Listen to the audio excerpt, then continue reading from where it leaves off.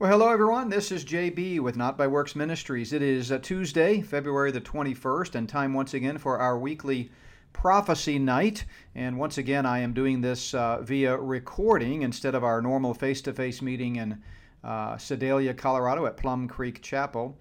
This is week 4 in our series, and this was actually planned to be done remotely because we are on the road in Florida for a couple of conferences. I'll say more about that in a moment. Unfortunately, last week for part 3, we also had to do a remote recording. That one I did from my home office tucked away in the tall timbers of the mountains in Colorado. But that was because of inclement weather, and that was not planned, but I appreciate everybody checking out those videos. We had a huge response last week, even though we couldn't meet face to face. But this is week 4, and all along we have planned to be doing this one remotely because, again, I am on the road. So next week on Tuesday, February the 28th, Lord willing, my plan is to be back in Colorado for Sunday services at Plum Creek Chapel, as well as for our Tuesday night prophecy night on February 28th. So I beg your indulgence and certainly apologize for not being able to meet face-to-face 2 weeks in a row. Again, only one of those was planned that way. But the Lord's in control, and so we're going to be doing this week's Prophecy Night once again by video. I hope you'll spread the word and encourage folks to check out the video or the podcast. Remember, these are also posted as audio-only messages on all of our podcast channels. So I mentioned that I'm in Florida at the moment and just finished up a wonderful conference at Liberty Baptist in Claremont, Florida. It was called What is This World Coming To? I spoke 7 times over the last 2 days, and while it was exhausting, it was exhilarating as well. And wonderful church, great crowd. People really from all over the state of Florida came out. Really appreciated the hospitality and love and warmth and Christian brotherhood that we felt there with Pastor Dwayne and the church body there at Liberty Baptist. But all 7 of those sessions are now posted. And if you have not had a chance to go back and watch those, I encourage you to do so. You can go to notbyworks.org and click on the videos tab, and you'll see them there listed with the most recent one first. So it goes session 7, 6, 5, 4, and so forth all the way to the first session, which took place on Saturday. So I hope you'll watch those, or again, listen to them on our podcast channel. You can get to that by notbyworks.org/podcast, or wherever you listen to podcasts on your favorite podcast provider. Just search for Not by Works Ministries. So we are continuing our look here in our Prophecy Night series at the stage being set, and we've spent the first 3 weeks, and we're going to pick that up again tonight, talking about the stage being set prophetically. And so just to review, we talked about prophecies relating to Israel and how the granting of statehood to Israel back in 1948 was a huge indication that the stage is being set. We looked at the Ezekiel 38 and 39 battle of Gog and Magog and saw how the stage is being set for potentially for that battle, with a lot of the players that are mentioned there in Ezekiel 38 also being mentioned every day in the mainstream news. And then we spent some time looking at the rise of the Antichrist and the false prophet, and talked about how throughout the past 2,000 years at various key moments, evil men have risen to take center stage, and right now is no different. In fact, some of the most evil men in the history of the world are at the helm today of key world positions, key leadership positions, business, politics, you name it. So we looked at that, and then last week we looked at the depopulation movement, and that was a heavy one. We looked at a lot of information scripturally about how those who hate God love death, and how they have been trying to kill, steal, and destroy at Satan's behest, really since he got kicked out of heaven.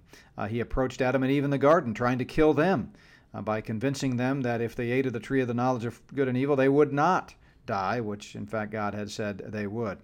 And so we have 2 more subsections, if you will, that I'd like us to look at as we think about the stage being set prophetically. And I want to get through one of these tonight. I had planned to maybe try to get through the final 2 tonight, but it's just too much information and too much material. So we're just going to talk about how the increasing deception that is sweeping not only our country but the world, and not only the pagan world and the secular world, but the church as well, is a clear indication that the sign of the times, and that the return of the Lord is getting closer and closer. Now, this subject really has been a key theme throughout a lot of my conference speaking and ministry the last several years, largely because of the books that came out last year, The Spirit of the Antichrist, Volumes 1 and 2. The subtitle of that, most of you know by now, is called The Gathering Cloud of Deception. And the whole premise of those books, which are available at spiritoftheantichrist.org if you'd like to check them out, the whole premise of that is that the Antichrist is coming, capital A, as John tells us, but he also goes on to say that many Antichrists have already come. In fact, he says the spirit of the Antichrist, that's where the title of my books comes from, is already at work in the world, 1 John 4:3. And so that spirit is a deceptive spirit. By the way, it's important, and I talked about this a little bit over the weekend. Some of what I'm going to say today in Prophecy Night overlaps with one of the sessions that I did, session 4, I think it was, on Saturday. Actually, I think it might have been session 3 now that I think back on it. But I talked about the great last days of deception. And I realize that a lot of you may listen to any podcast we put out there. And so in this case, it's going to seem repetitive. But remember, we reach a variety of audiences. And some people would listen to the conference messages, or they were live streaming the conference this weekend. But they might not be the same ones that listen to our Tuesday prophecy night. So if some of this is repetitive or sounds familiar, it's because I just talked about some of it in a different context on Saturday. But I mentioned what I'm about to say Saturday, and that is the distinction between the last days and the end times. And that's an important distinction to keep in mind. As you see on the screen there, the Bible tells us in Hebrews 1 that these are the last days, that God, who at various times and in various ways spoke in time past to the fathers by the prophets, has in these last days spoken to us by his Son. So the entire church age is in fact the last days. And the Bible tells us that in these last days, scoffers will come, and they will be mocking anyone who continues to faithfully look for the return of the Lord and expect Jesus Christ to come back and rescue us from this present evil age. Anybody that believes in the rapture or believes in a literal return of Christ to establish his kingdom on earth is often mocked and just looked down upon. And I run into that again and again at conferences. But as you look at our end times chart that we've displayed many times here at Prophecy Night in the first 3 weeks, I just want to clarify the timeline here. So the church age, which is obviously not drawn to scale on this chart, this chart is focused on the end times, and so we're zooming in, if you will, on everything that happens from the rapture forward. But I do have the church marked out on here, and we know it was a mystery according to Ephesians 3, and we know that this is what the Bible calls the last days. Because if you look at a panoramic view of God's plan of the ages, the church age is indeed the final age prior to the inauguration of the kingdom. And so the end times is different from the church age and from the last days. The end times refers to everything beginning with the rapture and going all the way through the last fulfilled prophecy mentioned in Scripture, and that is the recreation of a new heavens and a new earth, often referred to as the eternal state. So we are living in the last days today. Now, the church, the body of Christ, has been living in the last days for 2,000 years.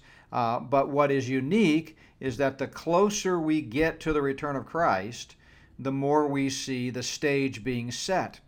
And although in many ways the stage has been being set for centuries, in certain ways, and again, we could go back to, as I talked about on Sunday, yesterday at the conference there in Claremont, I gave you my top 10 list of signs of the times that indicate we're living in the last of the last days. And one of those was 1948 when Israel became a nation, and that's been, some 75 years ago or so now. And so there's certainly the stage has been being set all along as God is working out his sovereign plan of the ages, and Satan, meanwhile, is doing his best to harness his resources and his demonic agents and his earthly co-conspirators and earthly human accomplices to try to, take over the world. But what we see in the last of the last days here are some key indications that the stage is being set.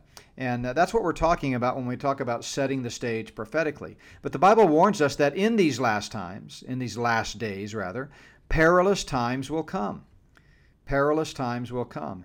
And those times are upon us, I have to tell you. Again, many antichrists have come. The Bible tells us in 1 John 2:18. That's little a Antichrist. We certainly know that the Antichrist, capital A, is coming, but many antichrists are already on the scene, helping to set the stage. And here's the key. 2 Timothy 3:13 reminds us that evil men and impostors are growing worse and worse, deceiving and being deceived. So one of the key ways in which the stage is being set prophetically, and that we can notice, is that deception is becoming more and more blatant.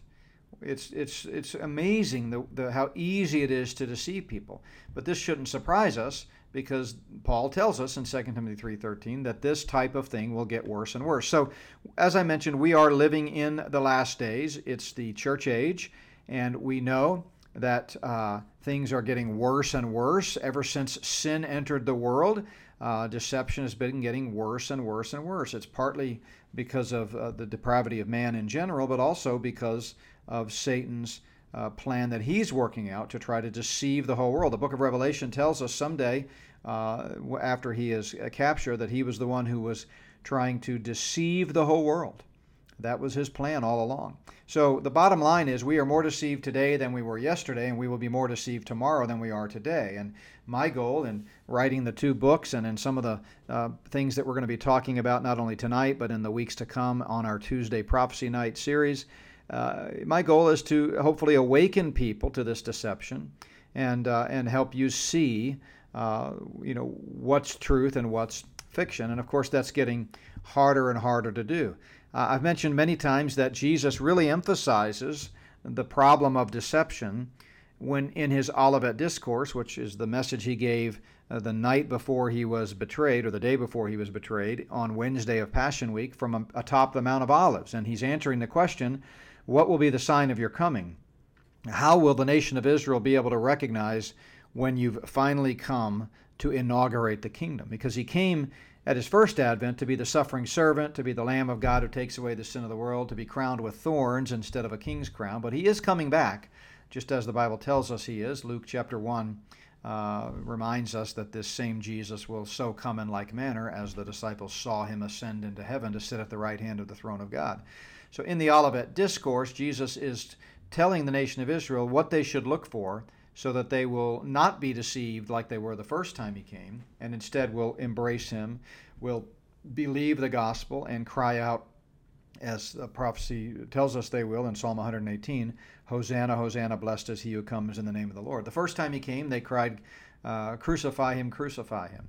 But the next time he comes, the nation, those who are believers within the nation anyway, which will represent the largest percentage the second time around of Israel, will cry, blessed is he who comes in the name of the Lord. And that's what Joel the prophet was talking about when he said, whoever calls on the name of the Lord will be delivered into the kingdom. Paul quotes this same verse in Romans 10 as he's talking about national deliverance for Israel, and the only way that can happen is if first individual Jews believe the gospel. How can they call on him in whom they have not believed? So we know that the future Antichrist is going to be deceiving people with signs and wonders.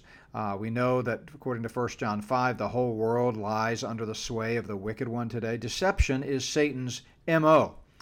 It's his modus operandi.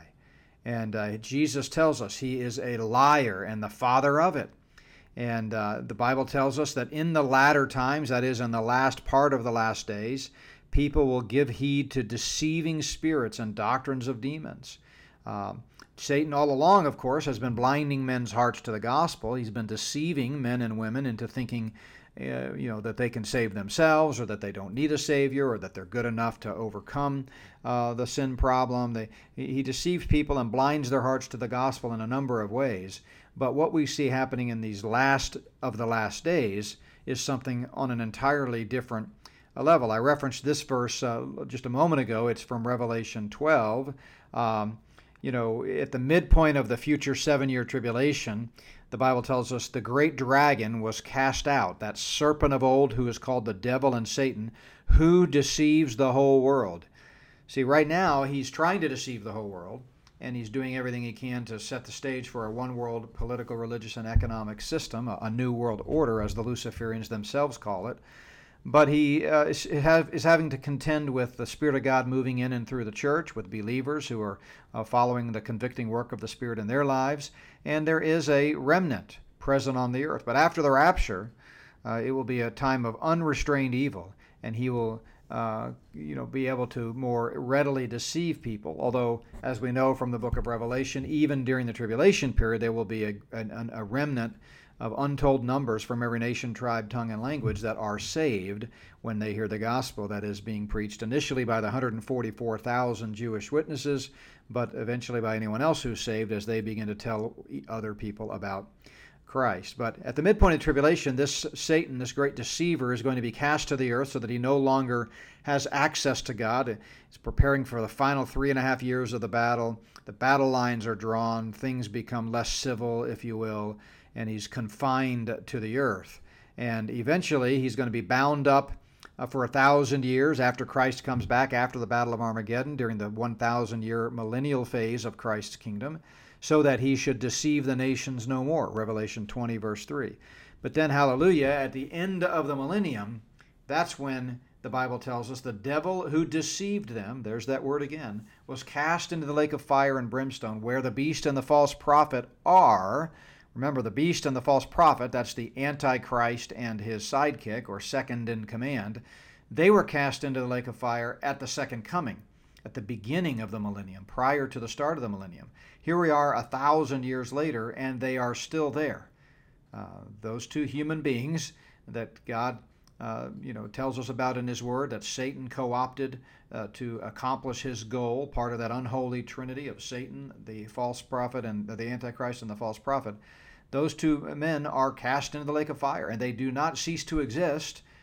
No human being ever ceases to exist. You either spend eternity in torment in hell if you've not received the free gift of eternal life paid for by the blood of Christ, or you spend eternity in heaven with your loved ones that are believers and with Jesus, and spending time in glory with God the Father. And so those are the only two options. That anybody that teaches you that when you die you cease to exist is preaching a false gospel and does not know the Bible. But here we see, back to Revelation 20, verse 10, that at the end of the millennium, Satan himself is cast into the lake of fire and brimstone, where the beast and the false prophet are. They've been there for 1,000 years.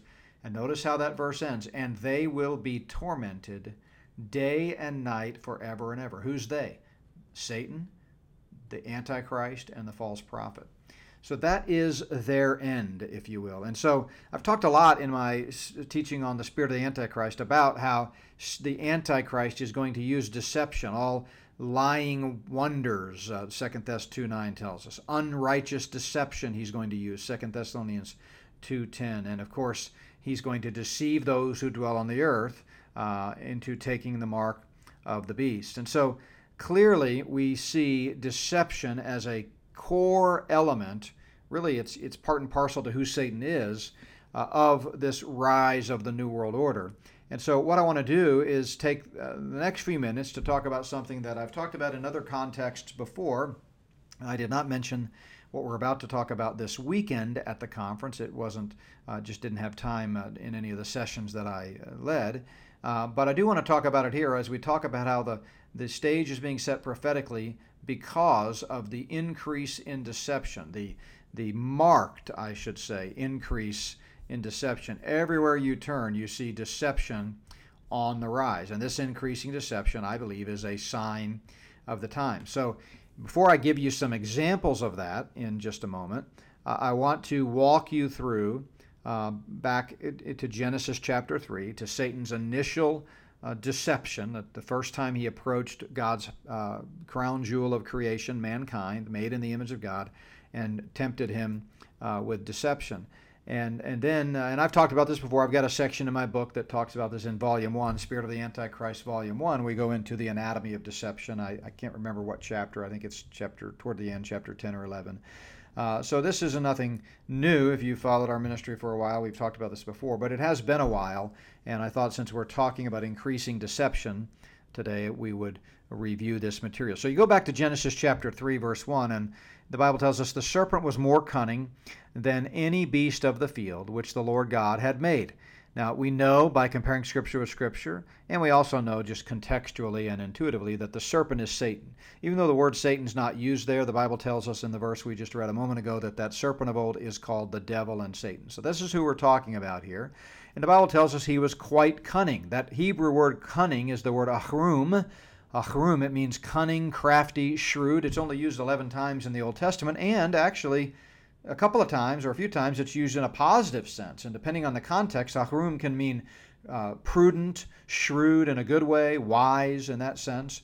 But here in Genesis 3:1, it's used to describe an evil purpose and an evil agenda. The serpent was more cunning, the Bible says, than any beast of the field. And Genesis 3:1 here is actually connected in the Hebrew text. Remember, there were no verse divisions or chapter divisions. We put those in many, many, many years later, 1500s AD, in fact, to help be able to understand and study God's Word and find passages more easily and be able to talk with one another and say, hey, let's look at this verse. Well, you can cite chapter and verse and go right to it.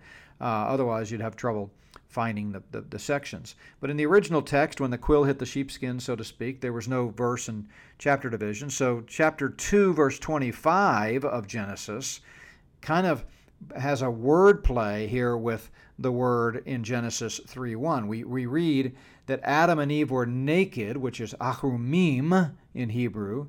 And here we read in chapter 3, verse 1, that the serpent was crafty, achrum. In other words, Adam and Eve's nakedness represented the fact that they were innocent, oblivious to evil, blind to where the traps might lay. Whereas Satan did and would use his craftiness, his achrum, if you will, to take advantage of their ignorance. The tempter, of course, was a serpent, Satan in the form of a snake. And we know, as I mentioned, that that is referring to the devil, to Satan himself, from Revelation chapter 12, verse 1. If we go back to Genesis 3:1, the fact that Satan manifested as a snake suggests that temptation comes in disguise and quite unexpectedly. It's interesting that it often comes from a subordinate, someone over whom we have dominion, and that's certainly the case for Adam and Eve. I mean, they were walking and talking with the animals. They gave names to all the animals. They were certainly to have dominion over all the animals, as God told them to do. They were God's highest pinnacle of creation. God never gave animals a soul and created them in His image. God made man in His image. And so here we go with this serpent slithering up to Adam and Eve, and they're completely caught off guard. Not only that, but in the ancient Near East, the serpent was worshipped by pagans. And this goes all the way back to the early days of Luciferianism and Satanism that I've talked about elsewhere. But they revere Satan. They think that in this account in Genesis 3 that Lucifer, Satan, is the hero and that God is the spoiler. God is the antagonist. God is the bad guy. And so they revere Satan. They of course, honor him with this symbolism of a snake as he came to Adam and Eve in that form. But they dedicate their books to Lucifer. They worship Lucifer the way you and I worship God. They sacrifice children to him, drink blood in his honor. And this is the whole long-standing Luciferian conspiracy that goes all the way back to the ancient Near East. And it began right here in the garden. By the way, King David in Psalm 2, 1,000 years before Christ, talks about this earthly conspiracy in which the kings of the earth, the world leaders, are conspiring together to try to break the cords and bonds of God's control. Satan tried to take over God's domain in heaven by usurping his throne, and when that coup attempt failed, he was kicked out to the earth, and he's been trying to do the same thing ever since. So here the serpent was more crafty, and these pagans used the serpent symbol to represent Satan. And God's Word reminds us that a pagan's symbol of life is in fact just the opposite. It's a cause of death. Divinity is not achieved by following pagan beliefs and symbols.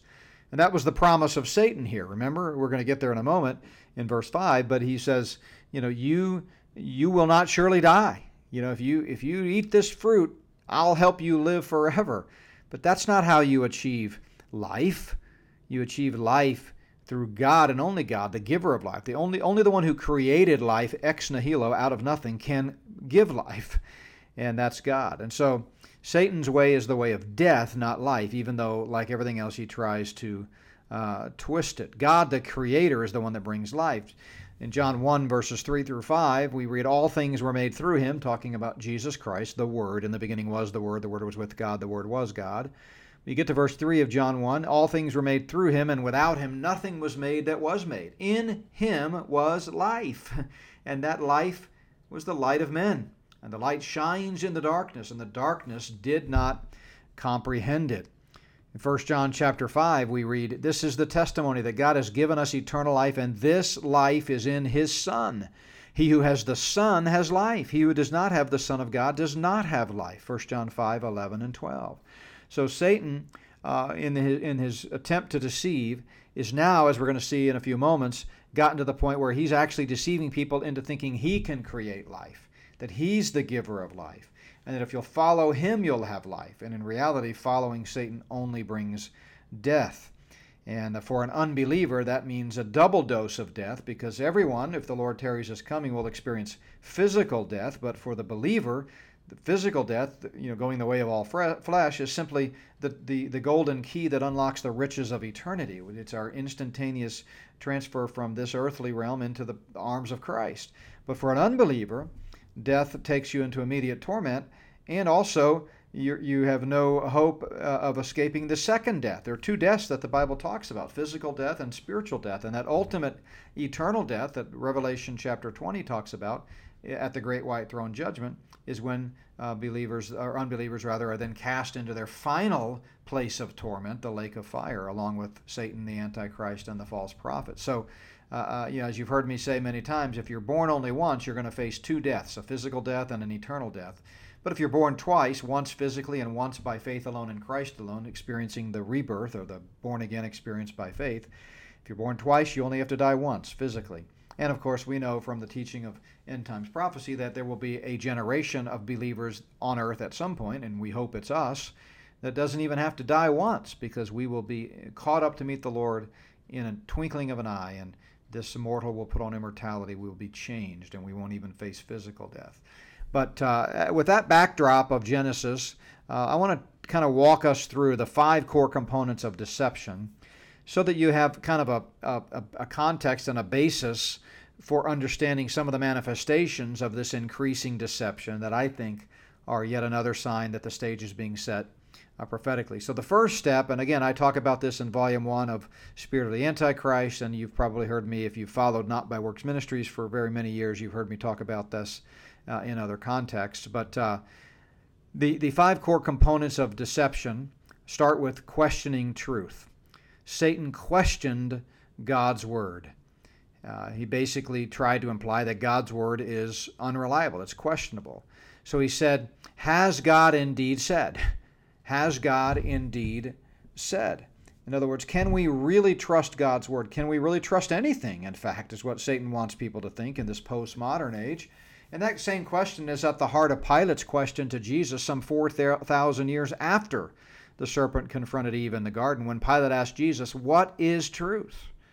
What is truth? So that's the first step, is to question truth, and it implies that God's word, the Bible, is questionable. Satan planted a seed of doubt in Eve, and deception always begins with a seed of doubt. But then the second component of deception, not only question truth, but misrepresent truth. To misrepresent truth. Truth, as Satan says, is a matter of opinion, right? What did he go on to say? Has God indeed said, you shall not eat of every tree of the garden? Has God indeed said, you shall not eat of every tree of the garden? Now, is that really what God said? If you remember your Bible, going back to Genesis 2, that's not at all what God said. God said, of every tree of the garden you may freely eat, but of one tree you shall not eat. So Satan twisted God's word and misrepresented the truth. And Eve, by the way, influenced by Satan's misrepresentation, likewise misrepresented the truth of God's word. She followed right along in his footsteps when she said in Genesis 3:2 and 3, The woman said to the serpent, We may eat the fruit of the trees of the garden, but of the fruit of the tree which is in the midst of the garden, God has said, You shall not eat it, nor shall you touch it, lest you die. Now, did God tell Eve not to touch it? He certainly did not. So God simply said, In the day you eat of it, you shall surely die. And not only that, in misrepresenting the truth, Eve also downplayed the consequence. She said, God has said, You shall not eat nor touch it, which he didn't say, nor touch it. But then she adds, lest you die. Lest you die. Again, is that what God said? Absolutely not. God said, You shall surely die. She makes it sound like God said we really shouldn't eat it, we shouldn't touch it, we might die. No. God said very plainly, don't eat this one tree. It's dangerous, this one fruit of this one tree. It's dangerous, and it'll kill you. You will most definitely die. You shall surely die in the day thou eatest thereof, Genesis 2:16 and 17. So it starts by questioning the truth, then misrepresenting the truth and implying that truth is a matter of opinion. You can make truth a moving target. It can be manipulated, spun. It's a matter of opinion. And that's the quest for deception. It always starts by questioning and misrepresenting truth. But then there's a third key component, and that is directly contradicting the truth. Now, by the time you get to this third core component, this is where we see outright lies. Most people think this is where deception starts. But by the time you get to this step, you've probably already been deceived because of the questioning of truth and the misrepresenting of the truth. But Satan directly contradicts God. He basically says death and judgment are an illusion. He says, quote, You will not surely die. That is a blatant lie. He blatantly negated the penalty of death that God had given. Satan is a liar from the beginning, Jesus tells us in John 8:44. And this is his lie, by the way, that you can sin and get away with it, that there is no consequence of sin, that death will not come about as a result of sin. That's a lie. Again, Jesus said Satan does not stand in the truth. There is no truth in him. When he speaks a lie, he is speaking from his own resources, for he is a liar and the father of it. In John 8. A little bit earlier, in the same context here in John chapter 8, Jesus speaking to the scribes and Pharisees after the woman is caught in adultery, Jesus had said, You shall know the truth, and the truth shall make you free. The more you know the truth, the more easily you will recognize a lie. 1 John 2:21, John says, I have not written to you because you do not know the truth, but because you know it, and that no lie is of the truth. 1 John 2:21. So the way we can recognize blatant lies is by getting to know the truth. But Satan questioned truth, he misrepresented truth, then he directly contradicted truth, essentially saying that death and judgment are an illusion. Eve should have immediately corrected Satan when he contradicted the truth. Instead, she sat passively by, the same way many believers today are sitting passively by when lies are being propagated and promoted everywhere we turn. By her silence, she agreed with this falsehood. She should have disagreed to agree. A lot of people say, let's agree to disagree. No, I think we need more believers that are willing to have the courage to disagree, to agree. You may be entitled to your opinion, but no one is entitled to be wrong, right? You're allowed to be wrong, of course, and many people are. Sometimes I'm wrong, right? I'm not perfect. But error and falsehood and lies, they are not an entitlement. And it's our job to be, discerning and testing the spirits and calling out lies when we see them. So clearly the Bible had taught the wages of sin is death, and yet Satan said, you will not die. And that was a blatant lie. And then the fourth core component here is to shift the focus from truth to perception. So by the time he gets to the fourth core component, he's kind of got you where he wants you, right? He's questioned truth and gotten you to question truth. He's misrepresented the truth, twisted it a little. Then he directly contradicts it. But now he's going to come in for the kill, and he's going to start to shift the focus away from truth to perception. And the pathway to deception always includes shifting that focus away from the empirical fact and instead shifting into the nebulous realm of subjectivity. And so Satan said in verse 5 of Genesis 3, For God knows that in the day you eat of it, your eyes will be open and you will be like God, knowing good and evil. So notice those first three words, for God knows. Satan is basically trying to climb inside God's mind and claim to know God's motive in giving this prohibition to Adam and Eve about the tree of the knowledge of good and evil. And he says, well, here's why God said that. He's just some big cosmic killjoy. He's trying to play games with you. Let me tell you what he's really doing. Let me get inside his mind and give you God's motive. But that's not why God issued the warning to Adam and Eve. God issued the warning to Adam and Eve because he is a loving God. He created mankind for fellowship with them. He wanted to spend time in the intimacy of the garden and fellowship with them. And he knew that if they ate the tree, or they ate the fruit from that tree, they would die and they'd be gone and they would suffer the consequence. And God is a just God. He can't ever wink and nod at sin. He can't tell you one thing and then come back later and say, oh, just kidding. That death thing that I talked about, forget it. I didn't really mean it. Go ahead, have all you want. Then God would have proven himself to be a liar and untrustworthy and unfaithful. He's a just God. But when Satan is shifting the focus by trying to explain why God said what he said, he's essentially telling you that perception is more important than reality. And reality doesn't matter. Facts don't matter. And today that's the case. We live in an age of virtual reality rather than reality. And in just a moment, I'm going to give you some classic examples of that really should be troubling to us as we see us getting closer and closer to the return of the Lord. But this is the age of style over substance, form over function. It's the age where the makeup man is more important than the speechwriter, and speculation is more important than empirical evidence. People have little use for facts anymore. These days, it's extremely difficult to look beyond the presentation, the style, the theme music, to the facts of the matter. And it's all about spin and propaganda. John Adams, one of the founding fathers and second president of the United States, setting aside for a moment his role in kind of the New World Order back then. But he said, cleverly, facts are stubborn things, and whatever may be our wishes, our inclinations, or the dictates of our passion, they cannot alter the state of facts and evidence. This tendency today to ignore facts in favor of perception manifests itself in all kinds of contexts, but most notably for our discussion of the spirit of the Antichrist and this increasing deception that we see as a setting of the stage for the great deception of the tribulation. It's most often at play anytime someone questions the official government narrative about something.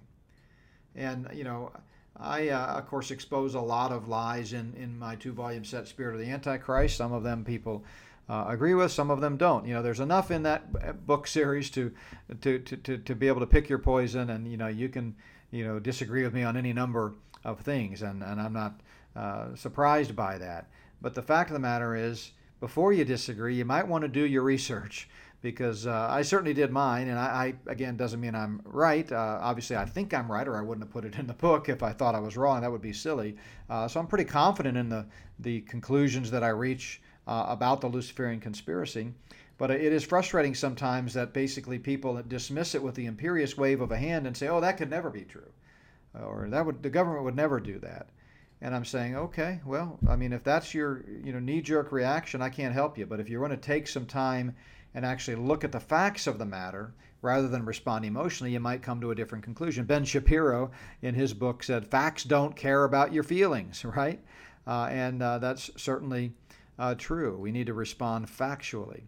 And Satan concludes the 5 core components of deception, going back to Genesis 3, by simply inventing new meaning for truth. He basically says words have no meaning, and the truth is a social construct. You can make it mean whatever you want. I talked this weekend about a new model for truth. I think it's called the blogger's model for truth, if I remember right. And it's the idea that you post something out on the internet and then you let everybody vote in the comments of whether they think it's true or not, and whatever the community decides, that becomes truth. That's a terrible idea. I mean, mankind is fallen. We are prone to deception. We are more easily deceived today than at any other time in human history. Why in the world would we want to leave the ultimate arbitration of truth up to us? See, truth is empirical. Truth is inherent. Something is either true or it's false. It doesn't get to be declared true or false by popular vote. I can remember watching years ago a Fox News program where they had a series of talking heads sitting around a table talking about something, and I forget what the subject matter of the day was, but I never will forget one of the commentators said, if we don't do something about this, this is going to become the accepted truth, as if we can control what true is, and there was some false narrative that was being put forth, and this commentator was like, we better put an end to this because otherwise it's going to be the accepted truth. No, it either is true or it's not. We can't do anything about it except expose it if it's a lie, but we need not worry that it somehow is going to magically turn into truth if it's not truth. And so Satan, again, going back to verse 5, says, you will be like God. If you eat this, you'll be like God. God didn't say anything remotely resembling you will be like me. And yet Satan invents new meanings to God's word. When God said, if you eat of this fruit, you will die, apparently what he really meant is you'll be like me. And that's not what he meant. And the gathering cloud of deception that is intensifying the closer we get to the return of Christ, as Satan and his co-conspirators seek to take over the world, is most profoundly seen in this fifth core component where you invent new meaning of words. In fact, that's why the atheist German philosopher Friedrich Nietzsche said, I fear we are not getting rid of God because we still believe in grammar. And as the minute you make words no longer have meaning, it is game over. And so that's essentially why I believe, one of the many reasons I believe we're knocking on the door of the return of Christ, because Satan has conquered language, he's conquered gender, he's conquered marriage, he's conquered just about everything you read about in Genesis 1 through 11 that is part of the foundational core components of humanity. So there you have it. There you have the five key elements of deception: question truth, misrepresent truth, directly contradict truth, shift the focus from truth to perception, and then invent new meaning to truth. And so as we think about the increasing deception, I want to close out our time here by looking at some things that I've really studied a lot here recently. We did a podcast on it, and that is the idea of artificial intelligence, and particularly Chat GPT. It's put out by a company called OpenAI. I encourage you to go back and listen to a fascinating podcast I did a couple of weeks ago. It was called Chat GPT, and you can search for that in the title, with a good friend of mine and technology expert, Shane. But it's a fascinating subject where basically we are seeing, all kinds of evidence today that you can create narratives, you can create truth. In fact, I just saw a story today someone sent me from MSN.com in which artificial intelligence is starting to pick who gets laid off. So companies are using artificial intelligence not just for marketing and advertising and content creation and so forth. They're using it even to manage people. It's getting to be where the actual biblical human interface has gone completely away. But I wanted to share this one example of what ChatGPT is. And for those of you that aren't familiar with it or haven't listened to my previous podcast, ChatGPT is basically an artificial intelligence service where you can give it a prompt, type in a prompt, and it will spit out an answer, in some cases multiple paragraphs, entire research papers. We talked about several examples where, like, you could say, hey, tell me what the difference between Calvinism and dispensationalism is. And as my friend Shane said, who's an academician, that's where we first met when I was in academics for 12 years teaching at the college and graduate levels. And he's just one of the most brilliant men I know.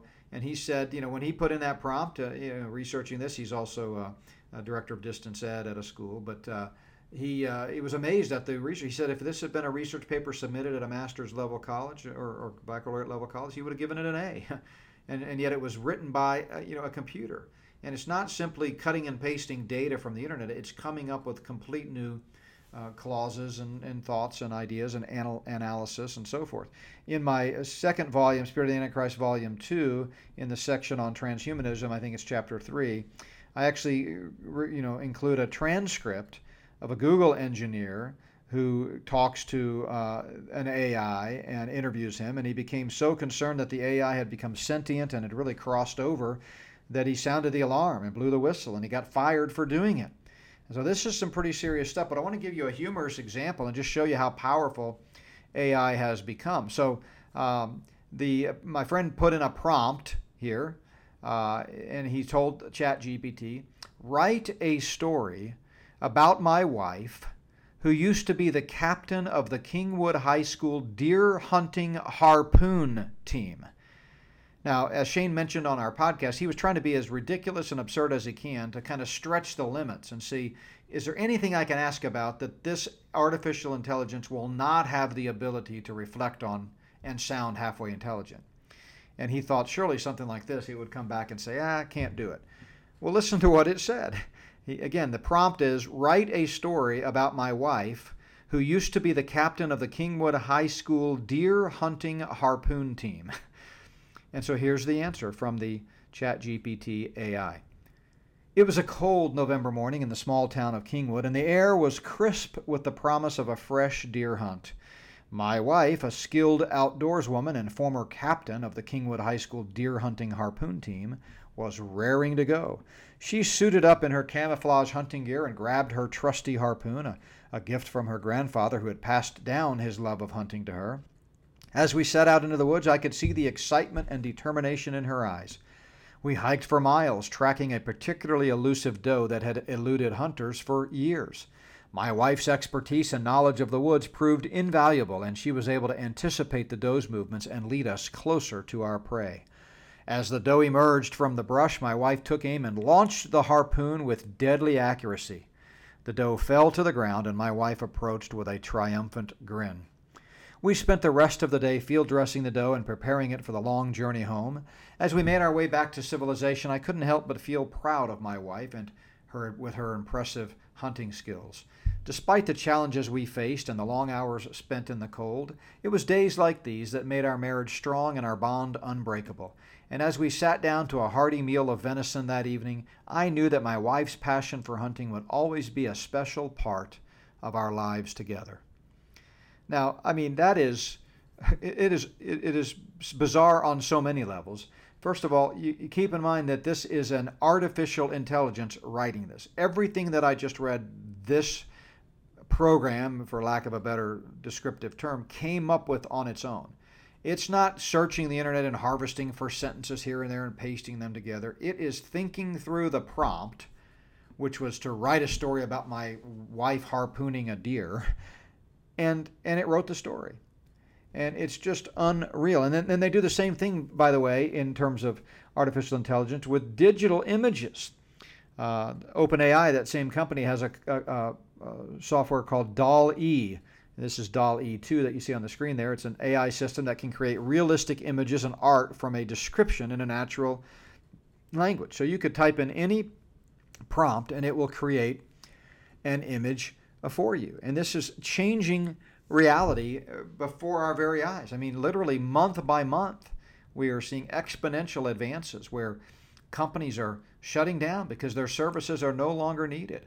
You can just pay an artificial intelligence service like ChatGPT that has a monthly fee and get rid of your entire marketing team. In the radio business, we have a radio show, been in the radio and podcasting business for a long time. Now companies are doing away with, getting bumper music or beginning and ending music, the open and the close, the intro and the outtake.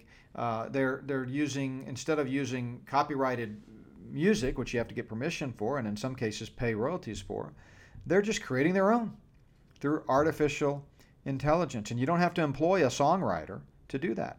All you need is a service like this, that OpenAI provides, and you type in what you want, kind of the style and kind of how you want it to sound, describe it, and it'll spit something out for you. And the problem with this, again, as we see this increasing deception, even though it has its positive uses in the sense of making things easier and providing new opportunities, I mean, sure, it'd be nice to be able to create images without having to pay an artist and so forth. But the problem is it blurs the distinction between fact and fiction, between reality and not. And so we see, companies now taking AI-generated photos and then turning them into 3D digital humans.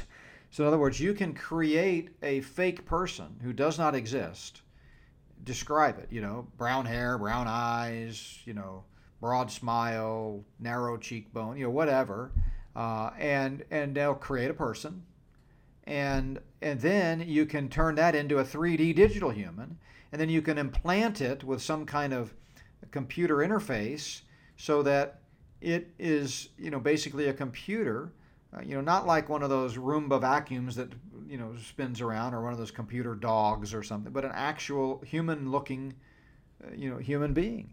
And that's what they're doing. I mean, I can remember as a kid the old commercial for the butter substitute or butter alternative called "I Can't Believe It's Not Butter." Well, now we've gotten into the age of "I can't believe it's not human."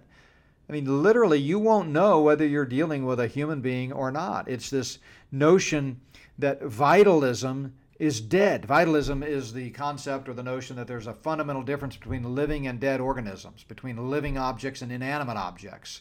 And this ideology is one of the many things that the Luciferians and the transhumanists are mocking today, and it's disappearing.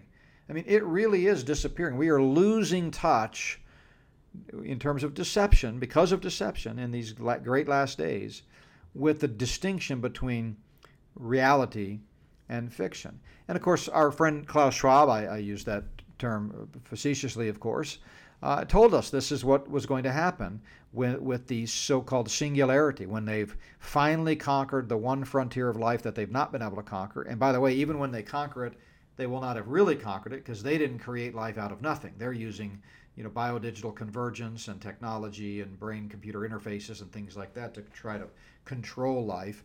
But even though they can make things like I showed here a second ago that look human, realistic humanoid robots, they'll never be able to truly create life, but they'll think they have. And here's what Klaus Schwab, let me give you a few salient quotes from this leading Luciferian. He said, "Fourth Industrial Revolution technologies will not stop at becoming part of the physical world around us. They will become part of us," end quote. He says, quote, "Today's external devices, from wearable computers to virtual reality headsets, will almost certainly become implanted in our bodies and brains." Go back and listen to last week's Prophecy Night when I talked about Yuval Noah Harari. I think it was last week, and some of the things that he has said or done. And I also talked about it on Saturday at the conference. It was session number 4 on the Great Satanic Reset. So here's another quote from Klaus Schwab. Quote, "Active implantable microchips will break the skin barrier of our bodies, and smart tattoos, biological computing, and custom-designed organisms will be common." A smart dust, he says, arrays of full computers with antennas, each much smaller than a grain of sand, can now organize themselves inside the body once injected. He says these technologies will operate within our own biology and change how we interface with the world. They are capable of crossing the boundaries of body and mind, enhancing our physical abilities, and even having a lasting impact on life itself. Another Klaus Schwab quote, "These technologies can intrude into the hitherto private space of our minds, reading our thoughts and influencing our behavior. Implanted devices," he says, "will likely also help to communicate thoughts normally expressed verbally through a built-in smartphone," and he puts that in quotes, "and potentially unexpressed thoughts or moods by reading brain waves and other signals." And so I've talked about this before, but this is getting into pre-crime and some of those types of things. They'll be able to allegedly tell what you're thinking by connecting a computer to your brain. And so they can say, "Hey, you are mad. You are about to kill somebody. You're going to go to jail for murder, even though you never committed it." And so, again, this is just Satan's attempt to control and to mimic God. Remember, God knows all things. Nothing is hidden from the Lord. Everything is laid bare before him. That's not true of Satan, but he's trying his best to learn how to read our minds through technology. And his human co-conspirator here, Klaus Schwab, is at the helm of this. Another Schwab quote, "The next trending business model might involve someone trading access to his or her thoughts for the time-saving option of typing a social media post by thought alone." Now just think about that. In other words, someone might say to me, hey, we need you to write an article, for Harbinger's Daily or something like that. And of course, Harbinger's Daily would never do this. There's some great folks over there. But they might say, hey, we need you to write an article. Just, sit down and think about it for a while, and we'll automatically grab it over the internet from your mind. And you don't even have to key it in. You don't even have to type it in. One more. Klaus Schwab says, as capabilities in this area improve, the temptation for law enforcement agencies and courts to use techniques to determine the, quote, likelihood of criminal activity, that I say, quote, I'm emphasizing what he's saying here. Let me start over. As capabilities in this area improve, the temptation for law enforcement agencies and courts to use techniques to determine the likelihood of criminal activity, to assess guilt, or even possibly retrieve memories directly from people's brains will increase. Even crossing a national border might one day involve a detailed brain scan to assess an individual's security risk. Now, again, think about what he's saying here. He envisions a day, where you can be called into court, they can hook up a computer to your brain, and they can see what you saw, at a certain appointed time. And if you claim I wasn't there, but they can retrieve from your memory something that in their mind proves that you were there, then you're sunk. Now, here's the real problem with all of this. First of all, they really believe they can accomplish this, and they have already accomplished many of the things that we're talking about. They just haven't rolled it out into the mainstream yet. But the point is, by blurring the distinction between reality and virtual reality, it opens the door wide to all kinds of fraud. And so, as I mentioned in the ChatGPT podcast a couple of weeks ago, and I think I mentioned it this weekend in my conference in Florida, so the implications of that for the criminal justice system are far-reaching. I mean, you can easily create fake voice, fake videos, fake narratives, and introduce them as evidence in court, and you can be found guilty even though you had absolutely nothing to do with the charges against you. Yet they create a fake video that looks just like you, robbing the store or hurting somebody or whatever the crime that you're charged with. So it's really difficult now. By the way, this has been going on for a long time on a much less significant scale and technologically advanced scale. But that you can go back to the 1990s, and they were able to fabricate voice using voice technology, make people think it was your voice, and that part's easy. And so there's no question that with today's technology, this poses all sorts of problems. And so I just wanted to give those examples. It's just yet another, example, of how deception is really increasing, and this has got to be getting closer and closer to the fulfillment of prophecy. So a lot more that I could talk about. I want to encourage you, by the way, to check out my session from yesterday. It was session 3, and it was all about the top 10 lies impacting us today. I think it was called The Great Last Days Deception, because I talk about 10 lies that you probably believe, maybe not all of them, and certainly not all of you that are listening, because we have some pretty awesome listeners that are pretty awake and recognize what's going on in the world. But I would go back and listen to that session if you can't listen to all of them, because I talk about 10 lies that I really think have a stranglehold on people. So that's part 4 of The Time Is Now, Why Bible Prophecy Matters Now More Than Ever, our Tuesday night prophecy night. Again, thank you so much for your patience, as we've now had to do last week and today via video rather than in person. But I love the in-person sessions. We look forward to starting those again next Tuesday. Again, Lord willing, with the weather in Colorado, you never know, we might be preempted again. But Lord willing, I'll be back in town. I'm actually flying back between conferences here in Florida so I can preach at Plum Creek and do Prophecy Night, and then I'll fly back to Florida, rejoin my family, and get ready for the big conference there in Orlando, which, by the way, I know they sold out the in-person tickets, over 1,000 people, but you can still get tickets to stream that, and you do have to purchase tickets to stream it, but you can go to the link on our website, or just go to OrlandoProphecySummit.com, and purchase the streaming links for that. But I'm so honored to be speaking at that coming up March 2nd through the 5th with some other great prophecy teachers. And prophecy is like any area of theology. It makes some strange bedfellows, so to speak, sometimes. I may not agree with everything every one of these speakers teaches, and I'm certain they don't agree with everything that I teach. But in general, we all understand the pre-tribulational return of Christ. They teach about the rapture, and we understand that things are heating up and we're heading into the end times. And so again, next Tuesday, Lord willing, we'll be meeting in person, and that means we will be live streaming.